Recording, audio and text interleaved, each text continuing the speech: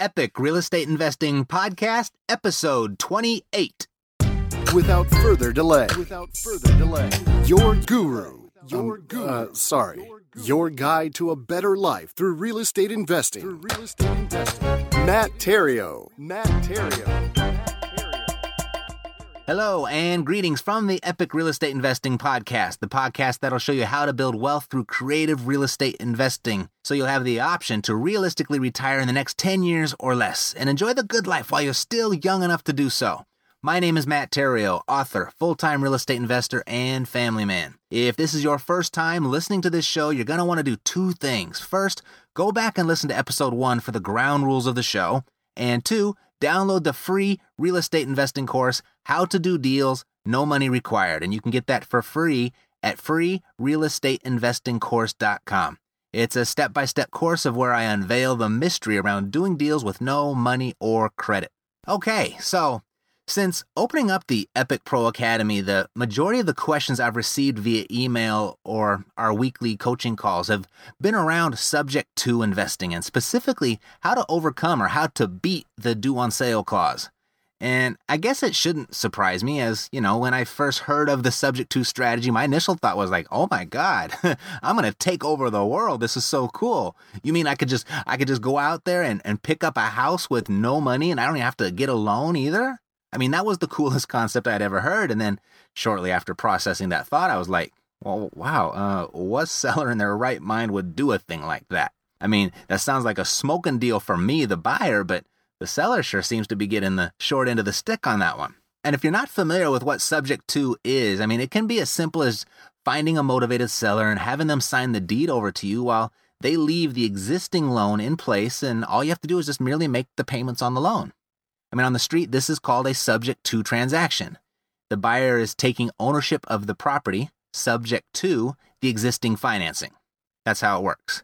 So you, the buyer, now owns the property, and the seller still owns the liability of the loan. They're still responsible for that loan. Again, smoking deal for the buyer, but what seller in their right mind would do a thing like that? At least that's what I was thinking. Well, the key words here are motivated seller. I mean, remember our mantra. The center of every real deal is the seller's motivation to sell. I mean, if you don't have a motivated seller, I mean, you probably don't have a deal. I mean, a real deal is as we define it as real estate investors. Subject to, it's a really simple strategy too. I mean, one of which is very doable, but, you know, like every strategy, it's not going to be a good fit for every situation. Like seller financing or lease options or private money or hard money, whatever it may be. Subject to, it's just another tool in the toolbox of which enables you to use someone else's money to transact your real estate. I mean, typically your ideal situations for subject to are, you know, when you cross paths with property owners behind on their payments, experiencing pre-foreclosure, or owners that have little to no equity in their property. I mean, they'd be the most open to a subject transaction probably. As well, though, just about any situation where timing is of the essence. I mean, any situation where a quick takeover of the property is in order to solve the challenge at hand. I mean, that's also an ideal scenario for a subject to transaction. So, should you come across a scenario where a subject to transaction, it seems applicable, in order for you to have a chance of making it work, you've got to really focus on what's in it for the seller. I mean, it's always what's in it for the seller, right? And that actually goes for every deal, I suppose. But if you want to get what you want, a property subject to the existing financing, then you've got to give the seller what they want. And in most cases, in a subject to, the seller's going to really want peace of mind. There's something going on in their life that's keeping them up at night. So you're going to be giving them a good night's sleep. That's what your subject to transaction is going to do. And most of all, you'll be preserving their credit score as much as possible, I suppose. It depends on how much it's been damaged before you found them. But that's primarily the two benefits. You give them peace of mind and you get to preserve their credit score. That's exactly what a subject to transaction enables you to give them. Now, if they're concerned about whether you are going to follow through or not, I mean, actually make those payments, I mean, which is a very common concern that will come up, that typically does come up somewhere in the conversation. You can simply explain that the risk of losing the equity in the property, the time that you have invested, the money that you have invested, and the equity that you're getting, the risk of losing all that will keep you from missing payments. I mean, as an investor, it's your best interest to maintain those payments. This is how you feed your family. and you'll explain it to the seller in some fashion like that. Now, subject to, as I mentioned, it's not going to fit every scenario, but when it does, it's not as hard to execute as it may seem as long as you're clear with regard to what subject to is. I mean, if you know what it is and you know how to explain it to the seller and you know what steps to take to protect you and the seller, you can build your entire business around using this strategy. I don't see anything wrong with that, and I don't think that's unrealistic by any means. In that comment, I mentioned as long as you know what steps to take to protect you and the seller. From the buyer's perspective, as good as this strategy sounds, there are some things to be aware of, some things that you need to protect yourself from. And one of the ways to protect yourself is to make sure that the seller knows everything that you know about this strategy. I mean, it's in your best interest to essentially educate the seller on what exactly it is that you'd be doing by taking over their property subject to.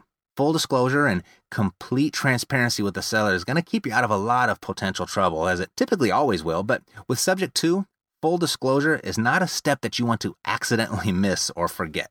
I mean, basically, you just don't want to find yourself in court with the seller accusing you of stealing their home. That's not a good place to be. I mean, the investor almost never wins that argument, and unless you've covered every base. And even then, I mean, there could be some risk. So full disclosure, best policy. I mean, my motto is just be straight with people and make sure everyone gets what they were promised. And that right there should keep you out of court. A very cherished real estate investing mentor of mine said, if you want to stay out of court, make sure everybody gets paid. That was his motto, and I've kind of adhered to that, and I haven't found myself in court yet, knock on wood. Okay, so there are two more places where you want to be very careful. The next is, don't take over a property just because the owner agreed to give it to you. I mean, it can be very exciting, especially if it's the first time for you when a seller signs over the deed to you for nothing. I mean, they just say, here, take it. My caution to you is don't take the property just because the seller agreed to sign it over to you. I mean, it still has to be a good deal. And a good deal defined is a property that meets your criteria and a seller that will meet your terms. You need both parts of the equation to be present for it to be a good deal for you. I mean, I understand, yes, you're excited because you found a seller that has met your terms, but you still have to confirm that it's a property that will meet your criteria. Specifically, that it'll meet your minimum deal standards for either your cash goals or your cash flow goals. Now, the biggie that you want to protect yourself from this is the big one. It's probably one of the most feared, yet misunderstood, but it's also the most fascinating subjects in real estate investing. It seems to be the most fascinating. Everyone's obsessed with this for some reason. It's the dreaded due on sale clause. Now, as simple as a subject to transaction can be, it's this specific clause found in most loan documents today that stops most investors dead in their tracks from moving forward on a subject to deal.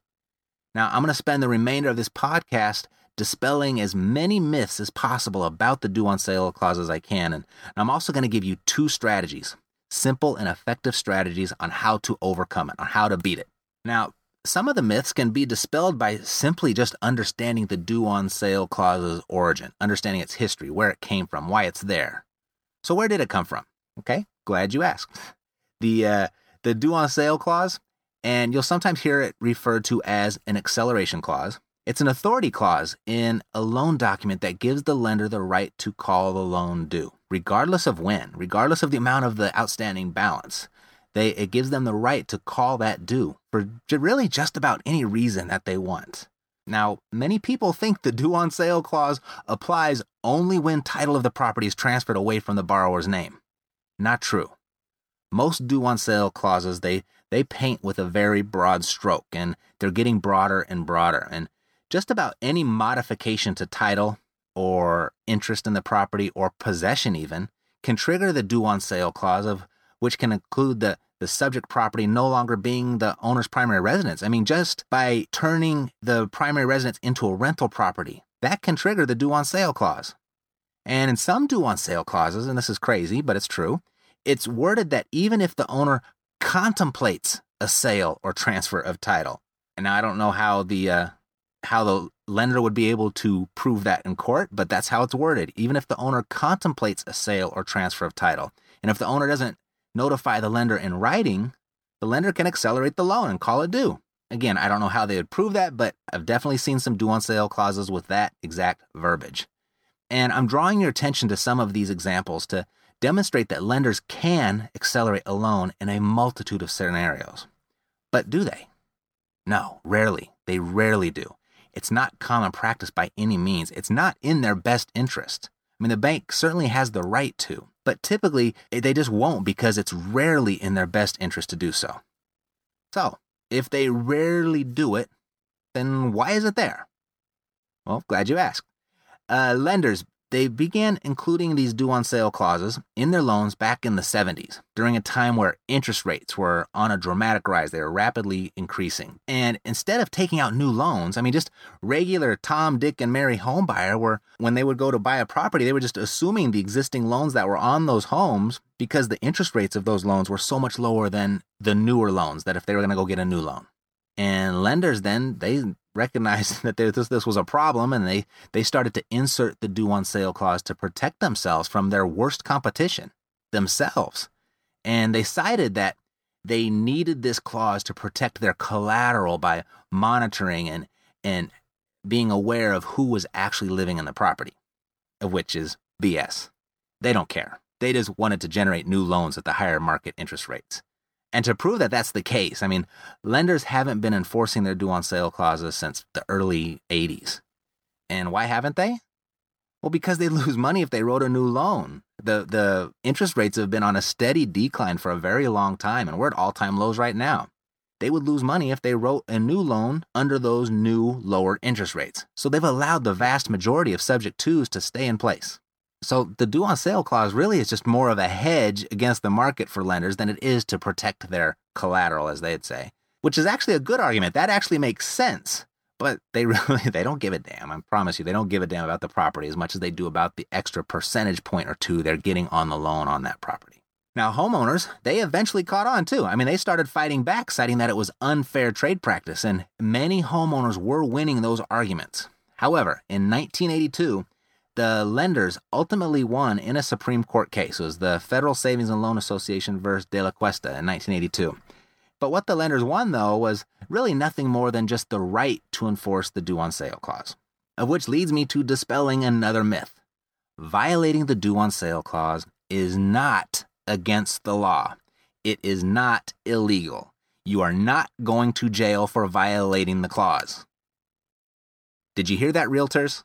It's not illegal. I don't care what your broker has told you.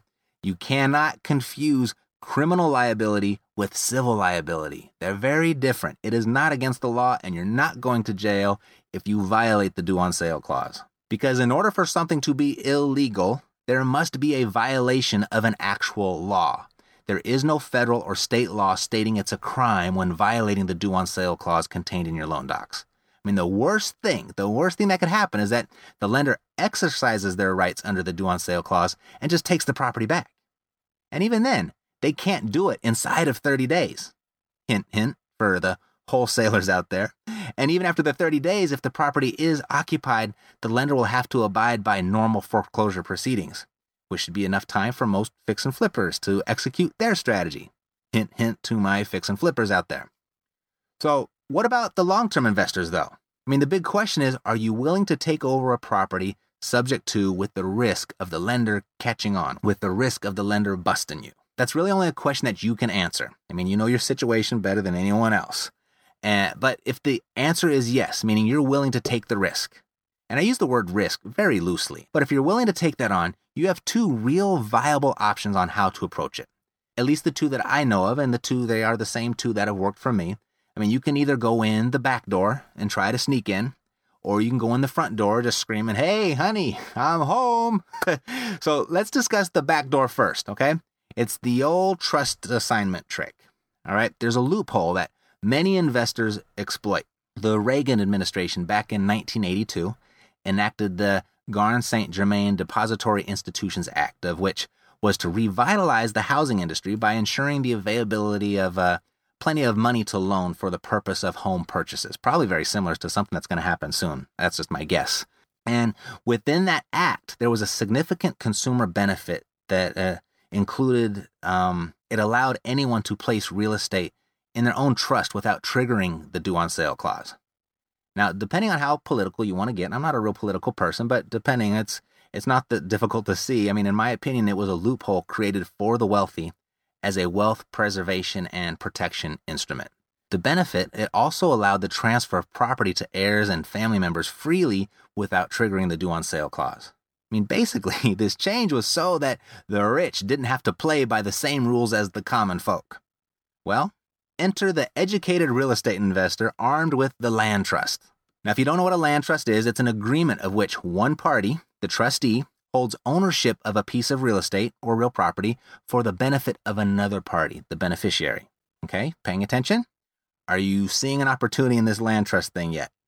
You see, a transfer of real estate using a land trust is exempt per the Garn-St. Germain Act. Get it? Okay, I'll break it down to you in 3 simple steps. Everybody likes step by step. Okay, you come across your real deal, right? You've got a property that meets your criteria, and you've got a seller that'll meet your terms, and your terms being that you want the property subject to the existing financing. Good to go. Everything's in place. So, step 1, your motivated seller signs a land trust naming you as the trustee. The seller is the beneficiary. Follow me? Step 2, your motivated seller transfers title to you, the trustee. Thank you, Garn-St. Germain Act. As per this action, there is no violation of the due on sale clause. The banks can't do anything about it. The transfer to a trust is exempt. Excited yet? I thought so. Step 3, the motivated seller quietly assigns their interest in the trust to you. Quietly meaning they don't record it publicly. Very similar to transferring stock in a corporation. So since this assignment isn't recorded, there is no public record of it. The motivated seller then moves out and goes on about their business, and then you or your tenant get to move in. Ta-da! See how simple that is? You are now the beneficiary of the trust. The beneficiary of the trust that owns the property. Now, the trustee, also you, all there's left to do is make the existing loan payments and you live happily ever after, right? Well, I wish it was that simple. It's not that cut and dry. I mean, you must know that when the motivated seller assigned to you their interest in the trust, that indeed triggered the due on sale clause. But how will the lender ever know? It's not recorded publicly, not public information. So how will the lender ever know? Okay, typically there are only 3 ways of which the lender will get wise to the transfer. First, a change of the name on the deed will definitely let the lender know. However, the name on the deed is a trust of which, if you did it right, it bears the motivated seller's name. So if Joe Smith was the name of your seller, it would be the Joe Smith Trust.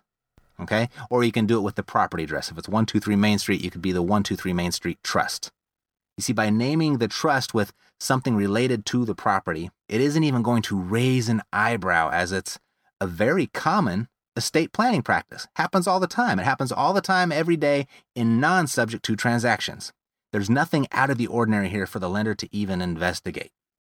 Second, another way the lender typically finds out is when they receive a mortgage check from a name different from what the name they're used to seeing.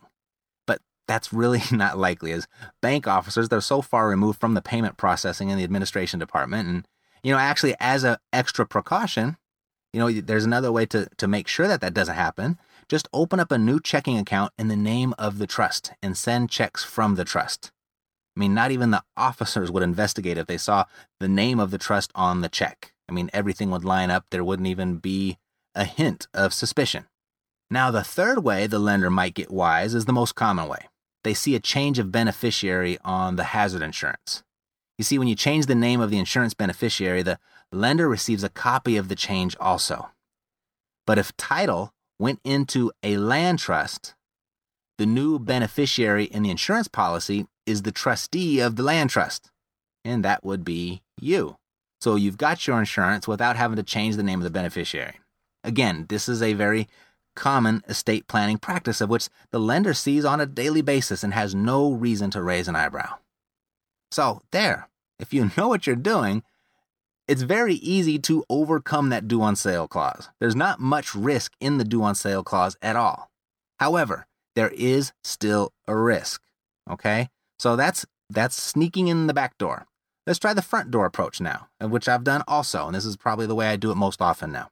let's imagine from the beginning the same scenario with our motivated seller. As soon as you get an agreement from the seller allowing you to take the property subject to the existing financing, turn the entire file over to a third-party servicing company and let them do the rest. Let them do everything. Let them communicate with the seller. Let them communicate with the bank. Completely remove yourself from all parts of that conversation. It's kind of like when two lawyers talk. When lawyers talk to lawyers, they speak the same language. They respect each other's position. They understand what each other's going through. And they just pass paperwork back and forth. There's no emotions involved. It's an everyday thing. It's no big deal. And that's how it works when note servicing companies are speaking with other note servicing companies. They speak the same language. They understand how it works. And it's just passing paperwork back and forth. So once that's done, once they've completed their duties, all there is for you to do, whatever you do, just make the payments. Actually, in both scenarios, make the payments. Do not miss a payment. You've put in all that work. You got a smoking deal. You stand to make a great profit. And don't mess it up by missing or even being late with a payment. Don't give the bank or the lender any reason to call you. That's one of your ultimate lines of defense. Because in today's marketplace, in today's real estate market, with the amount of foreclosures, the amount of pre-foreclosures, the amount of short sales, and all the distressed homeowners and the loan modifications and all that out of the ordinary stuff of where the banks are losing money. Do you think they would even have the manpower, or they would let go of the manpower to go and police their accounts that are in good standing? No way. And in my opinion, we've got another 4 to 5 years of this type of environment, depending on which source you listen to, I guess. But I believe we've got another 4 to 5 years for the lenders and banks to process their delinquent accounts. They're not even going to have time to investigate the accounts that are being paid.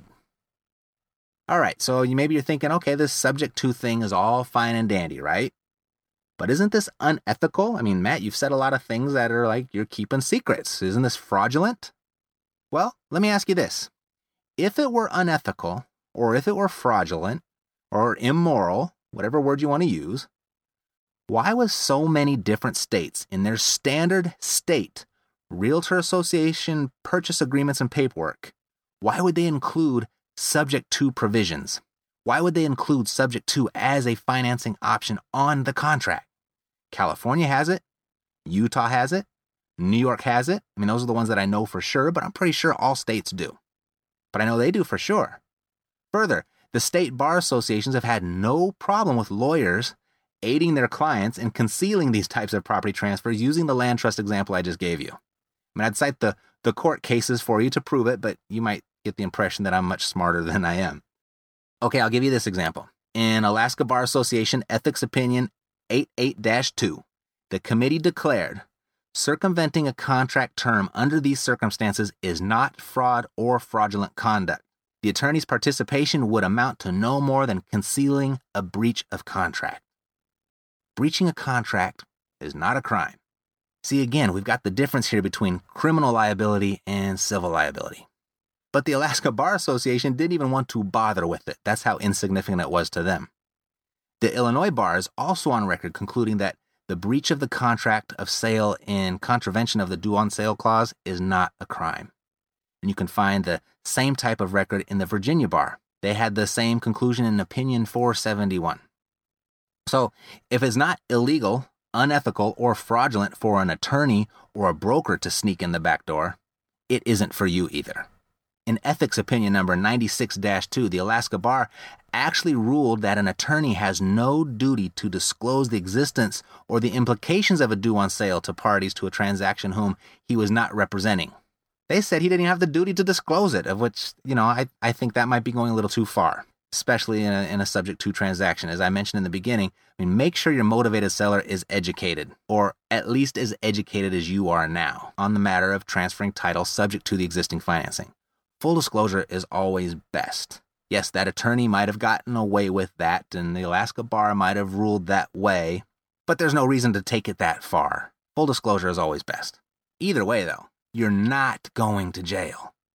The most you've got to lose is the time you've invested and the money you put in the deal, which brings me to best practices when investing subject to. I mean, it's an ideal strategy for short-term investing like wholesaling and fix and flipping. I mean, kind of like a bridge loan, so to speak. If you have that situation, go for it. Just do it. I mean, if you're confident you can get in and out in under 6 months, make it happen. Now, if your subject to investment is going to be a long-term hold type play, I would recommend not investing any more in the deal than you're willing to lose. I mean, if you give a motivated seller, say, $50,000 of a down payment to take over his property subject to the existing financing, and then 2 years down the road, interest rates take a big jump up, it's very possible that banks might start investigating their lower interest rate loans. Not likely, but possible. And it's not like the interest rates are going to skyrocket overnight. But in the event that they did, I mean, if you can't sell the property right away, they could accelerate the loan and take the property back, of which, say, you'd say goodbye to your $50,000. So if it's a short-term strategy, go for it. If it's a long-term strategy, just be careful of how much you put into the deal up front. You do that, hey, there's really nothing to be afraid of. The due on sale clause could essentially be your friend. It could be your secret weapon because it scares so many other investors away, but now you know how it works. You know the history and you know it's not illegal, it's not unethical, it's not fraudulent, and the likelihood of anything going wrong, as long as you do everything right and you make your payments, is very, very slim. So hopefully I've cleared the air a bit and dispelled some myths around how to invest subject to and overcome and beat that due on sale clause. I mean, it's an awesome strategy to have in your tool belt, but it does you no good unless you actually use it. So now I'm assuming you are now armed with enough information about subject to and due on sale clauses that you can make an educated decision for yourself whether this strategy is for you or not. Now, if I've left you with some questions, or if you have questions about anything real estate related, I'm extending a personal invitation to attend the EPREI Academy coaching call on Monday, March 5th at 7 p.m. That's Pacific Standard Time. Monday, March 5th at 7 p.m. Pacific Standard Time. This is a private call. It's not open to the public. It's for EPREI Academy members only. But if you'd like to attend, I'd be glad to put you on my guest list, then you can be my personal guest, okay? So go register at epicprocoaching.com, epicprocoaching.com, and you can get the details of the call there. And you can attend either via phone or online via webcast. And that's at epicprocoaching.com, and you can be my personal guest. Okay? That's all I've got for you today. So until next time, as a very wise person once said, education is not the filling of a pail, but the lighting of a fire. To your success, I'm Matt Theriault, living the dream. Thank you for spending this time with Matt Theriault and the Epic Real Estate Investing Podcast. When you have a moment, stop by iTunes to leave your comments and let us know what you think of the show. And if you haven't done so already, get started investing today by visiting freerealestateinvestingcourse.com to access Matt's free course, How to Do Deals, No Money Required. Until next time. To your success.